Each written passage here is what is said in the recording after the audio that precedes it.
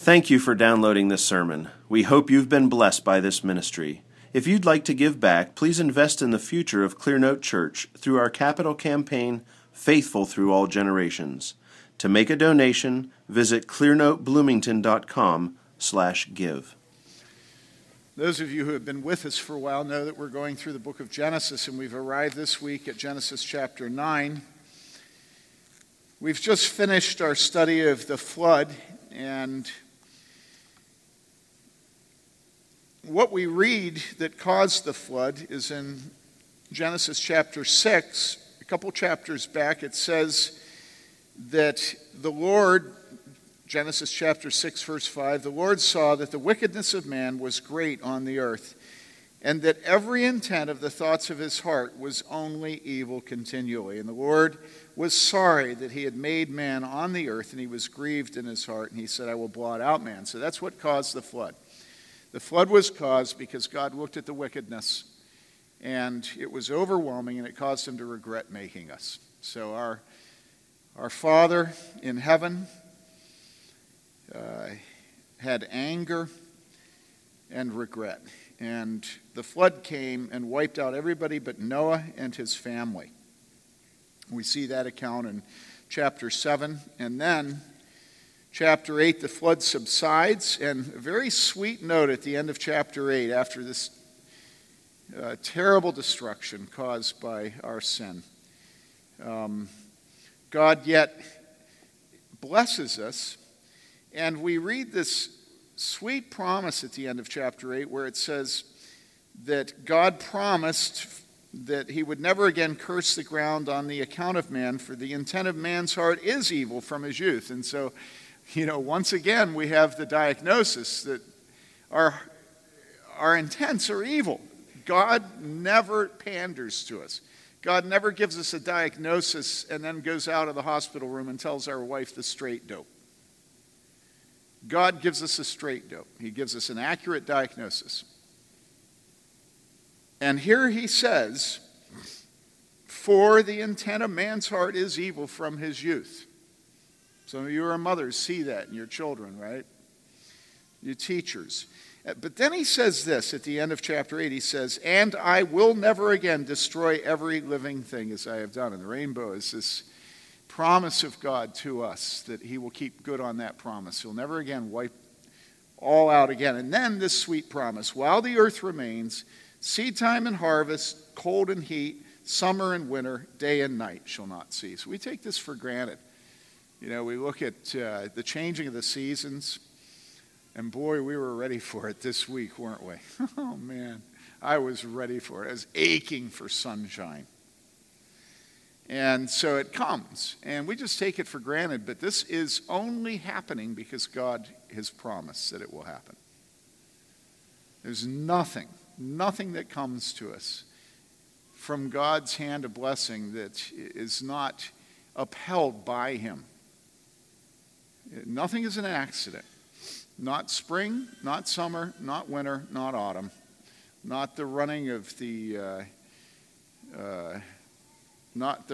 maple trees, the sugar maples, the syrup. So anyhow, this week we pick up with Genesis chapter 9. The flood has happened, and God has promised that the seasons, cold and heat, summer and winter, day and night, they'll not cease. And then we read this. This is the word of God, and it's eternally true. And God blessed Noah and his sons, and said to them, be fruitful and multiply and fill the earth. The fear of you and the terror of you will be on every beast of the earth and on every bird of the sky, with everything that creeps on the ground and all the fish of the sea. Into your hand they are given. Every moving thing that is alive shall be food for you. I give all to you as I gave the green plant. Only you shall not eat flesh with its life, that is its blood. Surely I will require your lifeblood. From every beast I will require it. And from every man's brother, I will require the life of man. Whoever sheds man's blood, by man his blood shall be shed. For in the image of God he made man. As for you, be fruitful and multiply, populate the earth abundantly and multiply in it. This is the word of the Lord. And we say thanks be to God because we know that we really are not thankful for the word of God. And so we say thanks be to God because we want to bring our hearts into conformity with God's word. And so it's a discipline. Those of you that are not normally here, it's a discipline that we go through to say thanks be to God because we're really not thankful. And I couldn't think of many passages where we're really not thankful more than this. And so let's dive in. But before we dive in, may I read something to you? This is a little known fact that I want to share with you, all right? I'm being somewhat facetious. It's found in Isaiah 55, verses 7 to 9, where we read, beginning with verse 6, "Seek the Lord while he may be found. Call upon him while he is near. Let the wicked forsake his way, and the unrighteous man his" what? Anybody know? "And the unrighteous man is to forsake his thoughts." It's not real PC in a university community, is it? "Let the unrighteous man forsake his thoughts, and let him return to the Lord, and he will have compassion on him, and to our God, for he will abundantly pardon." In other words, the very beginning of Christian conversion is for us to forsake our thoughts and to return to the Lord. And it's not because we're know-nothing. I was in a class this last week, taught in this, I forget the departments, it was joint offering in history and something or other. And the purpose of the class was to show the stupidity of Christians who believe in the creation. And so I was asked to come in and put on a clown suit. And so I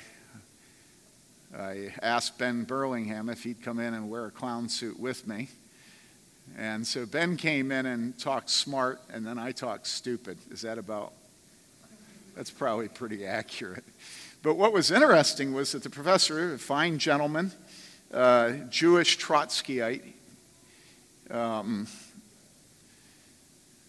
that's what he told me at the end. But I had taken him for a Marxist. And he said right before Ben and I spoke that there were only 3 rules in the class. One rule was no hitting. One rule was no yelling. No what? Yeah, no hitting, no throwing things. And then the third one was no name calling. And so Ben got up and read from the material they'd been given to read how Ben and I were called in the material know-nothings. K-N-O-W, nothings. In other words, ignoramuses. Let me tell you, unbelievers know precisely what they're about, which is to change your thinking processes. They have thoughts for you. And now I'm going to tell you, God has thoughts for you. God doesn't have sentiments for you. Isn't it too bad that religion doesn't exist on the basis of sentiment? Because then we could all just sit next to a frilly curtain with a cup of Joe, right? And nice, pretty hair, and be spiritual. With our Bibles open on the table, early morning. And then all through the day, we could just think what a great Christian we are because we had our morning devotions. That's a sentiment. But what God says is that when we come to Him, God says it's a conversion of our what? Our thoughts. That we're to forsake our thoughts and return to Him. It's very interesting. The Romans says, be not conformed to this world. What part of this world? Well, obviously the thoughts. But be transformed by the renewing of your sentiments and your emotions. Is that what it says? No. It says be transformed by the renewing of your mind.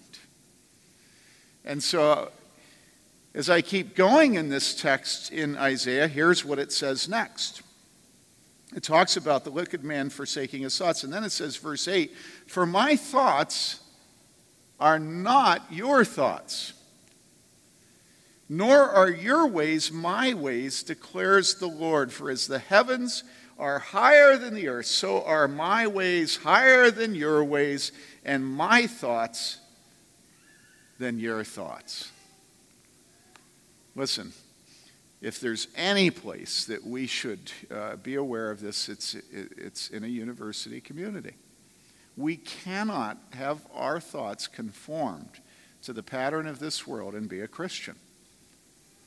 I mean, if God says his thoughts are above our thoughts, as high as the heavens are above the earth, then that probably means that the received wisdom of the academy, the university, higher education, is contrary to God. And I think in principle we're all willing to accept that, right? Because after all, the Apostle Paul says in Corinthians that the wisdom of man is foolishness to God, right? And so, in a certain sort of cosmic way, we're prepared to think that God's sort of cosmically thoughtful and that his thoughts are above the university's thoughts. But we never quite get to the point where we're ready to say specifically, right? Well, it's very sweet of God because God's specific in his word. And so this morning we get a wonderful dose of God's thoughts being higher than our thoughts. And I hope you're all just very excited, right? And happy to hear it, right? Right? Come on. Come on. Yeah. Okay, good. I was hoping it was that way. Okay, so let's dive in. All right, verse 1. And God blessed Noah and his sons. That's interesting. What does that mean? Well, it means God blessed Noah and his sons. Okay, right? And said to them. Now, what does them refer to? Did you notice them refers to an all-male group? No, I didn't notice that. Do I really have to notice that? Please, can I not notice that, please? Nope, got to notice it. If you're going to get your thoughts up to God, who is higher than the heavens are above the earth in his thoughts, and stop rutting in the septic tank with the pigs, if you're going to have your thoughts, God's thoughts, high up above, you have to notice that it says God blessed Noah and his sons and said to them. Okay? Now, what point am I making? I'm making the point that all through Scripture, God always deals with the male as a representative of the female. Okay? That's the principle. What's going on there is that God is speaking to the men of the family. He's not speaking to the women of the family. Now, I know because, as I've told you often, I created feminism when Mary Lee and I were in high school. All right? I know you're trained to think, well, this is just God's word being revealed in such a way that it conforms itself to the ancient patriarchal paradigm. And I say, really? So God was up in heaven and God said to himself, now, how will they best receive this? Is that what God was doing? If I talk to the women, won't the men feel a little bit of their pride messed up? I better talk to the men, because if I don't talk to the men are never going to be on board with this. So I'll conform myself to the ancient patriarchal paradigm. And that's how we think. Tell me the truth. That's how we think. We think that all of Scripture is written by man in his best inclinations what God must be. We think that the Bible is the record of one particular people group's search for transcendence. And so it reflects all the sins and stupidities of that people group. And here's such a stupidity. God. Have you not heard of Margaret Thatcher? And Hillary Clinton? Really, going to the men. How do you think Hillary liked it when God came to Bill? Or Chelsea?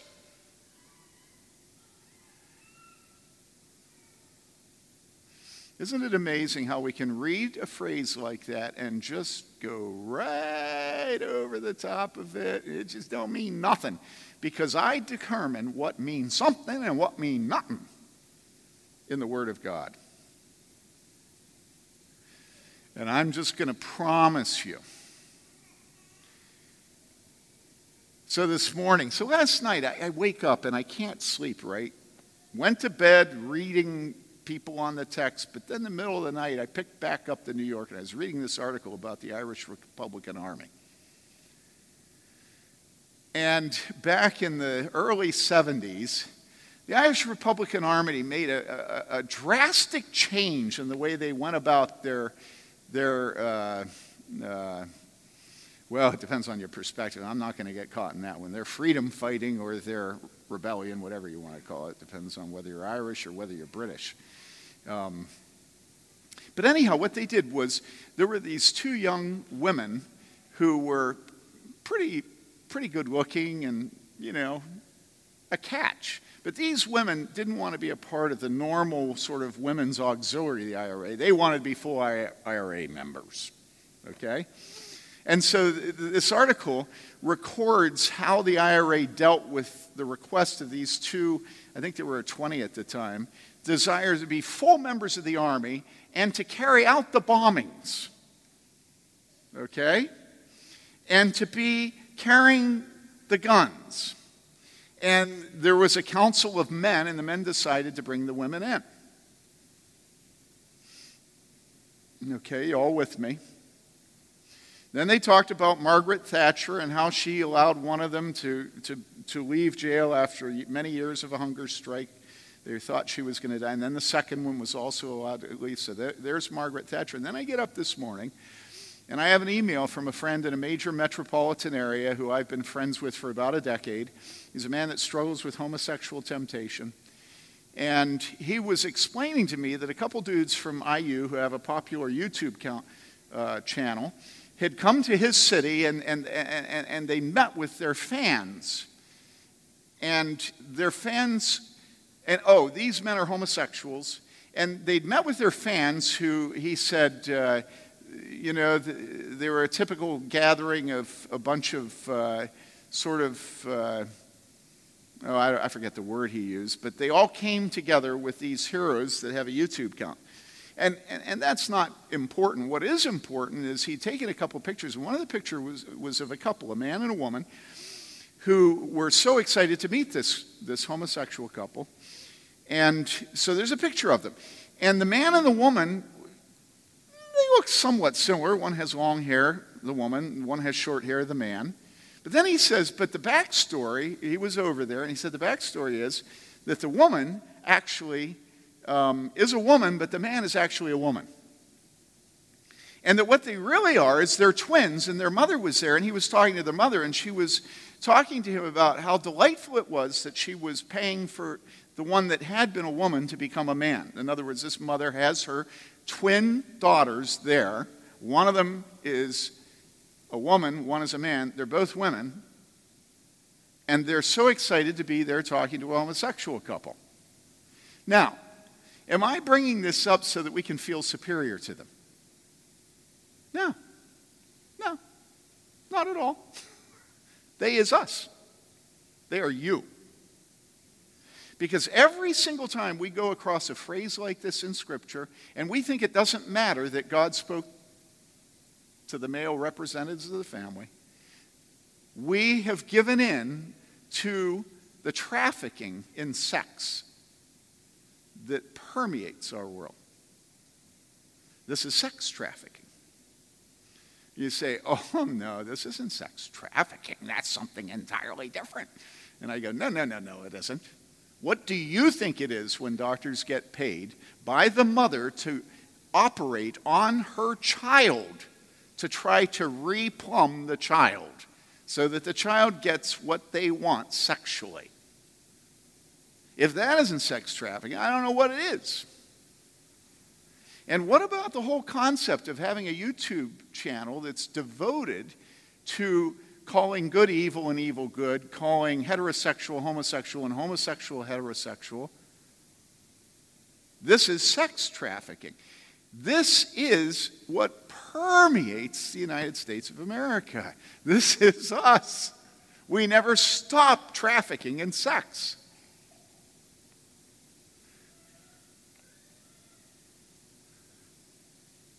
And so we read something like this, and God blessed Noah and his sons and said to them, and we think that it doesn't matter that it's Noah and not his wife. that it doesn't matter that it's the sons and not the daughter, and it doesn't matter who he spoke to. That's just the preface. Pastor, would you get on with the text? Aye, aye. Here we go. You ready? Be fruitful and multiply. Aren't you glad we just kept going? I could have gotten caught in a swamp of controversy. Come on, people. Come on. I'm sorry. You're not surprised, are you? Yeah. This is for you, Bob. Yeah, you're welcome. We have guests that I know, but I don't think I've ever preached to you before, have I? Yeah. So here it is in all its beauty. Anyhow, I'm happy you're here. Thank you. Okay, so let's move on past the gender-specific grammar, and let's go to the command, be fruitful and multiply and fill the earth. Now, you all know exactly what we all think of this. What we think is the earth done been filled, right? And again, back then, your children were your wealth, and you needed to have children to provide for you in your old age. And this was an ancient, patriarchal, fecund, fertile culture where people didn't know that you could not have children. And sex is so much better when it's not complicated with the possibility of pregnancy. Right? And so, United States foreign aid has been typically characterized by exporting birth control and contraceptive devices and IUDs and condoms, and sometimes we have a very, very righteous reason, namely AIDS. Sometimes it's just our desire to keep the poor from reproducing, right? I mean, look, people, let's be honest. Why would the richest country in the world export contraception all over the world as one of the principal initiatives of its foreign aid? Why would we do that? Some of you remember the story I tell of working for a patrician North Shore of Boston man and his wife. And I've described this to you before. The house sits on a cliff overlooking Lobster Cove in Manchester by the sea. And the wealth, there's 5 different types of alarm systems in the house. I mean, this was an estate. I counted them one day, the seats I was to keep up. 45 cast iron, chaise lounges, chairs, seats all over the yard. 45 outside. Okay? And one day, if you ever go to Boston, you'll see a hospital that says Spaulding Rehabilitation Hospital. Any of you ever seen that? That's this man. That's Josiah Spaulding. That was the man. He ran that hospital. And his wife ran the aquarium, Helen, on the board of Georgetown. Okay? So one day, Cy comes home, and he decides he's going to be very democratic this day. And that means he's going to help me out in the yard. And so he comes out, and he was a democratic man. He was actually a very likable man. And I'm digging up a huge patch of ground where the grass had died. I'm going to put down new soil, and I'm going to plant grass again. Everything has to be perfect, and I loved it. I love doing stuff like that. But it's a hot day, and I'm sweating, so he thinks he's going to come over to help me. So he gets a shovel, I have a shovel, and we're digging out. And, you know, when men work, they talk, right? And so we begin to talk, and he tells me about this situation where somebody was going to have a child, and the child, it was a very sad case where the child was blind. And so the mother gave birth to a blind child. And he was talking about what a sad thing this was, and then he said to me, you know, Tim, he said, that's why we need abortion. And it was like a non sequitur, you know. It's like, I didn't know that we were talking about abortion. I thought we were talking about how sad it was that this woman had a blind child. What? And all of a sudden, out of nowhere, that's why we need abortion. Well, at that point, you can imagine how I am. It's like, dude, back off, I'm no longer a willing participant in this conversation, Now what am I going to say to Mr. Spalding? And he said, we need abortion because of overpopulation. Now think about this. He's talking about a child that's born blind, how sad it is. Then he says, that's why we need abortion. And then he says, we need abortion because there are just too many people in the world. And he's patrician and lives on the North Shore of Boston. And he and his wife both are generations down the line from extreme wealth. Now think about this, people. And all of a sudden, as I thought about it, it came to me. What came to me was the rich always prophylact the poor. The rich always see the teeming masses of the poor as a threat to their perquisites. Do you understand this? And so Mr. Spalding, who was a liberal Republican, not a Democrat, he ran John Anderson's campaign in Massachusetts, but he has this notion that he should, the term noblesse oblige, that he should be benevolent, that he should be tolerant, that he should be magnanimous, that he should be expansive, that he should be democratic. And yet here are the teeming masses of the world, and they're just populating all the time. And then you have somebody giving birth to a little child who's blind, and that's why we need abortion. Do you understand? And the world is too full of people.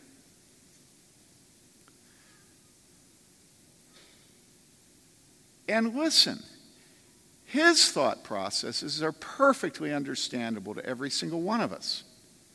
When you think of what poverty millions and millions of people are being born into constantly in this world, think of how easy it would be for us to take the position that people should stop having children, right? And so we say, look, the world is full. It's time to stop being fruitful and multiplying and filling the earth. The earth done been filled, right? Right? When I was a younger man, the Club of Rome and Paul Ehrlich and all these guys were saying that by the 1980, 85, 90, there were going to be mass starvation and riots all over the world because, especially India and China, weren't going to be able to produce enough food. And then the Green Revolution hit, and wonder of wonders, I've lived through it, China and India both became capable of producing enough food in their countries for their people.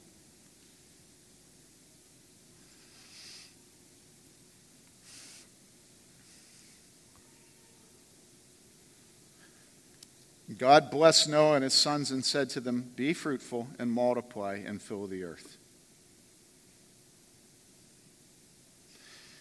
And if the world, how much more does the church today refuse to obey this command? Just refuse. There's almost no difference between the church and the world today in obeying this command of God. Christians believe that the earth is filled and that it's really selfish to have children.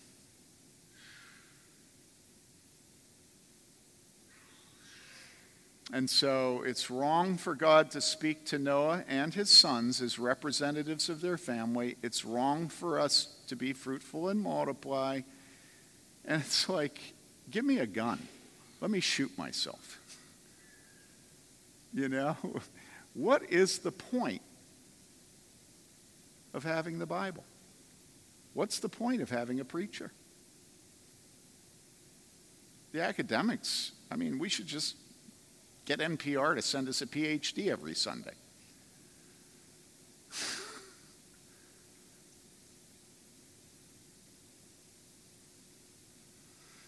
Now, here's something interesting. Do you know that in ancient Mesopotamia, all over the place, there are flood stories, flood epics, the Epic of Gilgamesh, this, that, and the other thing, right? And one of the main ones, which you, I think, can see at the British Museum, all right, is called and I have trouble getting this name right, it's called the Atrahasis epic. Okay, it's spelled Atrahassis, the Atrahasis epic. I want to read to you a little bit from it, all right? So all these ancient epics, all of them, they're pagan, so it's gods and goddesses, right? But they talk about the flood, right? But it's fascinating how their description of the flood, what causes it, and what the gods' response is. Why the gods bring it to pass, and how the gods deal after the flood is over. And so this is the Atrahasis epic. And I'm reading interspersed, it will actually be quotes from the epic, but it'll also be scholars talking about the epic, all right? So the scholars say after 1,200 years, the population has increased so much.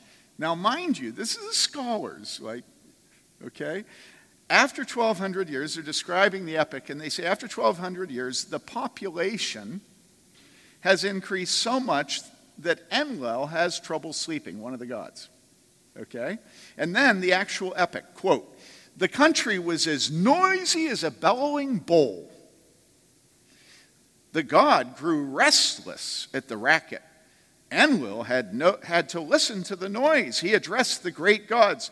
The noise of mankind has become too much. I'm losing sleep over the racket.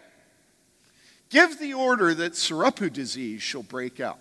All right, so what's going on, the scholars tell us, is this epic is showing us that the gods have had it with the overpopulation and the noise. Why did God send the flood? God sent the flood. Why? It wasn't because of overpopulation. Why was it? It was the wickedness. But not in this pagan epic. It's overpopulation. And so they propose the way to deal with it is Malthus, right? Thomas Malthus, it's plague. So they're going to send a disease that's going to kill people and whittle down the numbers a little bit so that the gods can stand us and aren't listening to us, bellowing like bulls. After the plague, though, things grow worse. This is the scholars again. And the gods decide what? To starve man and to close woman's womb. That's the scholars, all right? And here they go on, they say the noise becomes tremendous, and the gods decide no means of nourishment shall reach the human race. In addition, one of the gods named Enlil decrees infertility. Quote, let the womb be too tight to let the baby out. Unquote. And then this from the epic, quote, when the second year arrived, they had depleted the storehouse. When the third year arrived, the people's looks were changed by starvation. When the fourth year arrived, their upstanding bearing bowed, their well-set shoulders slouched. The people went out in public hunched over. When the fifth year arrived, a daughter would eye her mother coming in. A mother would not even open the door to her daughter. When the sixth year arrived, they served up a daughter for a meal, served up a son for food. This is their explanation of the coming of the flood. These pagans in this epic. And they say overpopulation annoyed the gods. The gods first gave them over to the plague. Then the gods gave them over to starvation. And the gods tried to close their wombs. And they got to the point where they were engaged in cannibalism. So then, the flood, in this epic, the flood is decreed. Then after the flood, the scholars sum up the rest of this epic, this ancient pagan account, thusly, quote, after 7 days and nights of rain, the flood subsides, and Atrahasis disembarks and offers a sacrifice, all right? Isn't that interesting? The hungry gods smell the fragrance and gather, quote, like flies over the offering, unquote. Enki persuades Enlil to adopt a more humane plan for dealing with the population and noise problem. Enki and the womb goddess Nintu decide that henceforth 1/3 of the women will not give birth successfully. A Pasitu demon will, quote, snatch the baby from its mother's lap. And they also create several classes of temple women who are not allowed to have children. And then this is an excerpt from the actual epic, quote, in addition, let there be a third category among the peoples, women who bear and women who do not bear. Let there be among the peoples the Pashito demon to snatch the baby from the lap of her who bore it. Establish Ugboptu women, Antu women, and Igisitu women, and let them be taboo, and so stop childbirth.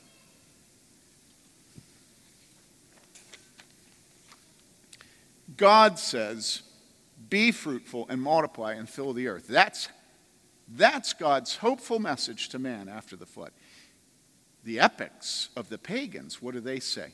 Well, after the flood, we're now going to make it so that the women will give birth to stillborns, will miscarry, that their wombs won't open, and that there will be 1/3 of the women that won't be able to. We're going to put a spell on them. We are going to shut down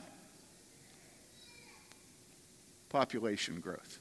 And then what happens when the Israelites go down to Egypt? What happens in Egypt? The Israelites, the Hebrews, reproduce so much that Pharaoh decides that they're enemies, and Pharaoh says, we're going to have to kill the little Hebrew babies. He tries to enlist the midwives to his scheme. He's afraid, what? That the poor will turn on him. Listen, there's absolutely nothing new in the wickedness that seduces us to exchange the thoughts of God for the thoughts of man. Sexual polymorphous perversity is nothing new.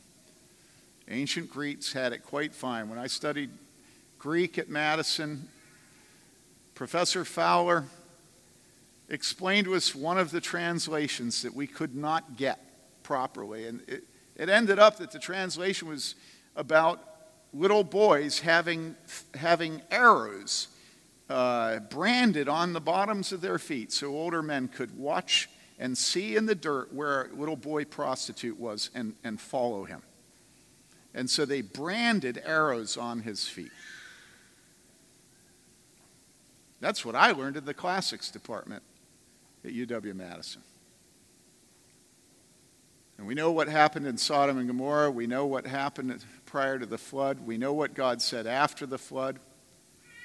And it is true of man, and I use the word man inclusively because that's what God does in the Hebrew of the Old Testament. The word Adam is the word translated man in the old translations, and it includes women. And it's true of man that if God says yes, man says no. If God says no, God says yes. Man is the argument department of Monty Python with God.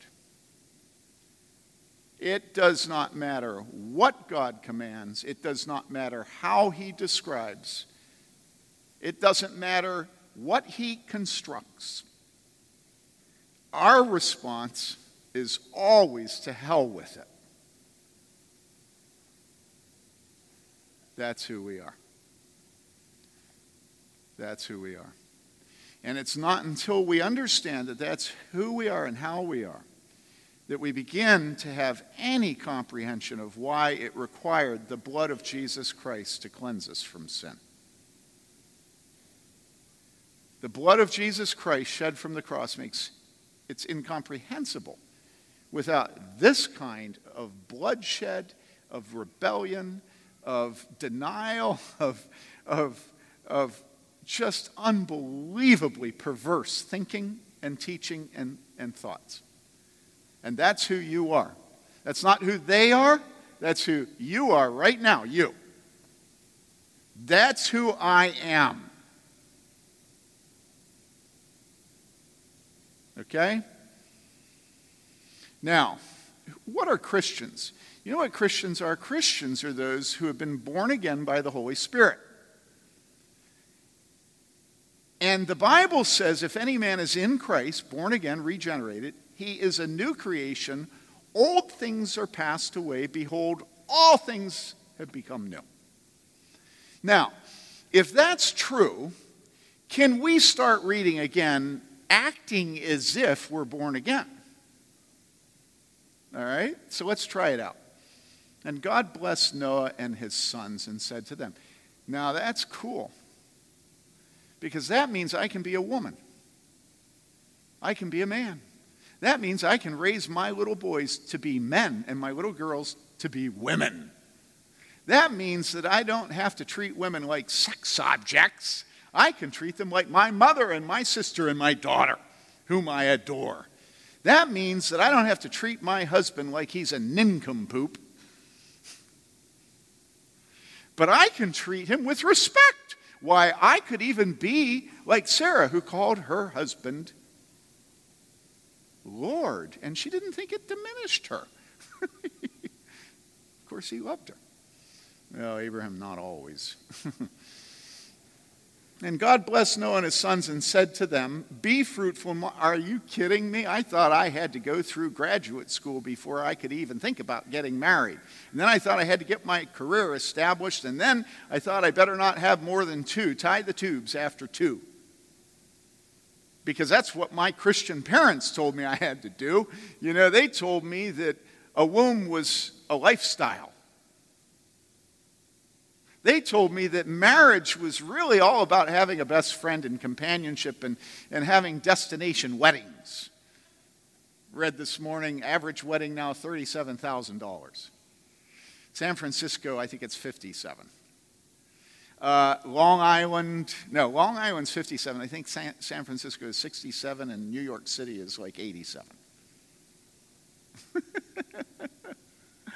Oh, man. How can you be fruitful and multiply when you're paying off college at the right school and then paying off graduate school and then getting established in your career and getting a good,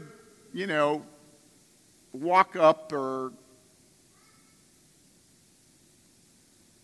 I mean, you can't afford... You have to go to the right schools. Your children have to start saving for their preschool. You got to get them lined up for the preschool. I can't be fruitful and multiply. If I multiply, it's so selfish. Yeah, right. If you don't multiply, it's selfish. Ask any mother of 3, let alone 6 or 8 children. Who's selfish? The mother that doesn't have children or the mother who has children? Or a better way of saying it is, if God sent us his Holy Spirit to sanctify us, who do you think's more sanctified, the mother with no children or 1 child or the mother with 5? And how about the dad? Did you ever think about the poor dad? Imagine the freedom that comes to Bloomington, Indiana, to Christian undergraduate and graduate students when they read that they can be women and men, that they can be fruitful and multiply, that they can make whoopee with a purpose. Love, okay? With a purpose. In fact, multiple purposes, unitive and procreative. Like the Roman Catholics say, all right? And then the fear of you and the terror of you will be on every beast of the earth and on every bird of the sky, with everything that creeps on the ground and all the fish of the sea. Into your hand they're given. And you go, okay, Tim, let's have the benediction. I think I know where we're headed with that one. Ain't good. I'd be a vegan. I'd be at least a vegetarian. I at least feel guilty wearing fur. Every moving thing that's alive shall be food for you. Oh, man. Yikes, yikes, and double yikes.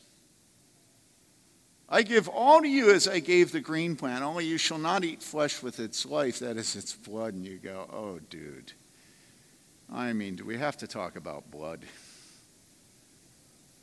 Surely I will require your lifeblood. From every beast I will require it. And from every man's brother, I will require the life of man. Now, don't turn it yet. And so you see what's going on. God is setting the order of all creation. He's setting the order. Man over woman, you see that, man's the representative. And then he's saying man and woman over all creation. Man and woman given the animals, every animal and every fish to eat. You see the order, you all see the order, and right away we're like, no, we're creation keepers. And I go, of course we're creation keepers. We don't fish out Cash's ledger, George's bank. I know. Again, I created environmental. I was running around telling everybody that Barry Commoner was right. We were going to run out of fossil fuels. Mass starvation. I was there. But the fact is, God has created a world that's unbelievably fertile, even and especially when it comes to fossil fuels. And so guess what? There is a truth that is morally superior to the truth of carbon to anthropogenic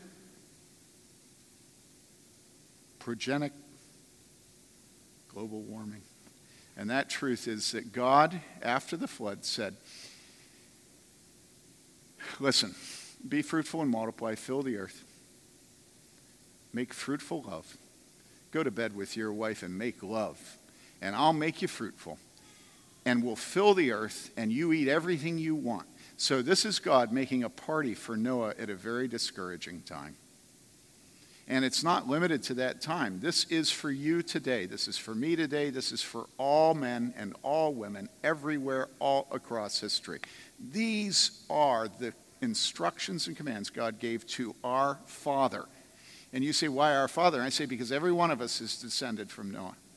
Every one of us. And he goes through and he says, I'm going to suppress the animals. Did you know that it used to be true that the population in Africa went up and down based upon the elephants? Did you know this? If you read the history of Africa, the elephants were a major threat to the population groups of Africa, of sub-Saharan Africa. And so people would grow or decline according to the vulnerability of elephants. And you've read about some of the stories of elephants killing people in India, right? This is true of all the wild animals. If you read Calvin and Luther about this, they lived in a time before guns, before electric fences, before the kinds of cities we have, right? And they say that if God had not restrained the animals, that man would have been wiped out on the face of the earth. But in his kindness, God created a fear of man and animals and restrained the violence against man. Why? Why did God do it? Well, you keep going. It says, every moving thing is life shall be food for you. I give all to you as I gave the green plant. Only you shall not eat flesh with its life, that is its blood. So God, all through Scripture, makes it clear that man is not to drink the blood of animals. All right? And then he says, surely I will require your lifeblood. And so now he's speaking about man's lifeblood. And he says, anybody that sheds the blood of man, I'm going to require that lifeblood from them. All right? Are you with me? From every beast I will require it. In other words, an animal that attacks a man, animal that draws blood from a man, God will deal with that animal. It is so perverse today. So utterly perverse that you have dogs attacking human beings, and Christians think it's nothing. Because it's their little poochie. And it's wicked. Those animals that attack man, God says he will require the blood of the animal. You see that here. I will require your lifeblood. From every beast I will require it. And then it moves on. And from every man. In other words, it doesn't matter whether it's an animal or a man. If they draw blood from man, if they kill man, God will deal with them. But he doesn't stop there. Keep going. Verse 6. Whoever, now we're talking about other men, whoever sheds man's blood, by man his blood shall be shed. And why? For in the image of God he made man. And then, in case you missed it the first time, it's repeated. As for you, be fruitful and multiply, populate the earth abundantly and multiply in it. And so we look at verse 6, whoever sheds man's blood, by man his blood shall be shed, for in the image of God he made man. What that means is that God has put his image only on mankind. And so he deals seriously with animals and men who shed the blood of man. Now, people, can you imagine a text that's more perfectly prophetic to America today? It goes through the nature of sexuality, right? It goes through the nature of sex. It goes through population. It goes through the marriage bed. It goes through the image of God being in man. It actually, Luther on this text says, in this text, God makes himself a butcher. And he's referring to meat. He says, in this text, God puts the chicken and the rabbit and the goose on the spit. You know, over the fire. Right? And so it deals with veganism, it deals with abortion. Whoever sheds the blood of man, by man shall his blood be shed. It deals with war that's unjust. It deals with killings that are unjust, whether they're from police or rioters. It deals with animals that attack men. It deals with meat and diet. And I ask you, is there one thing in this that is politically correct? If you were going to write a text that was more absolutely opposed to the normal American church's conceits, could you write a better text than this? Honestly, people. Honestly. Do you remember what Jesus says? He says, if any man would come after me, let him deny himself and take up his cross and follow me. For if a man will save his life, he'll lose it. But if a man will lose his life for my sake and the sake of the gospel, he will save it. My thoughts are not your thoughts. My ways are not your ways. For as high as the heavens are above the earth, so are my ways above your ways, my thoughts above your thoughts. Listen, every single week, what I want in this pulpit, whoever preaches to you, is I want them to make the choice clear. You cannot serve God and serve the philosophies of this world. You can't do it. And it's not because the church is passive-aggressive or active-aggressive. It's not because the church thinks she's superior to the world. It's because the church is the gathering of those who call Jesus Christ Lord and are not ashamed of it. And if he's Lord, he must be Lord of something. And if it ain't our thoughts, to heck with it. And so you're left this morning with the choice. You see it. And the choice is, who do you love? Who do you love? Do you love God? Or do you love man? Do you love money? Do you love acceptance? Do you love appearing to be progressive, enlightened, sophisticated? You cannot submit to this tsunami of truth from God and be accepted by the world, right? Are we all agreed about that? This is countercultural. And so who do you love? And you say, well, I thought I loved God, but this is a pretty stiff dose. And I say, with God, all things are possible. I can tell you, the changes, the things I've had to repent of in my life, oh man. And some of them are pretty nasty. I don't even want to talk about them. But hey, pierced steer, long hair, androgynous, I was there, I was against everything God's word said about the meaning of masculinity and manhood. I filed as a CO, didn't go to NOM. disgusting.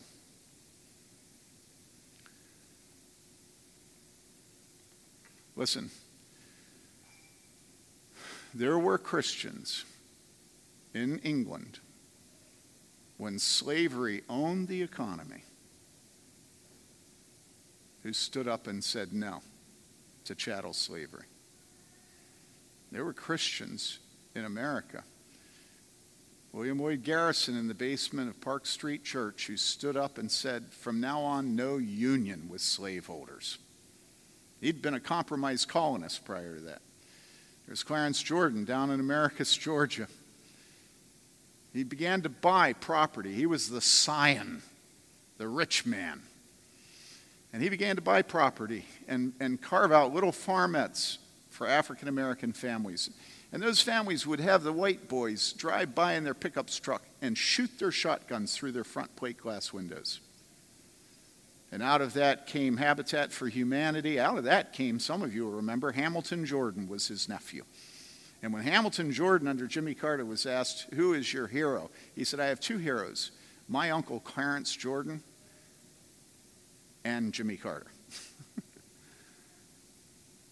And I can go all through history and show you how Christians have always stood against the reigning ideologies and lies and thoughts of their time. And now you want to claim Clarence Jordan, you want to claim William Wilberforce, you want to claim William Lloyd Garrison, you want to claim all the dead heroes, but you don't want to stand for God's truth today. Now, I can't think of anything more glorious than for Christians to say no to abortion and yes to babies today. And we're just so scared, but I mean, do you know how that'll make, and imagine if William Wilberforce had said, well, imagine how it'll make me look, I can't do that, I want a FedEd, please. Wouldn't that be wonderful to remake the movie so William Wilberforce goes through the whole movie saying, I just want to fit in, please. Can I please just fit in? How about Booth, Salvation Army? Can I please just fit in? Clarence Jordan, can I please fit in, please?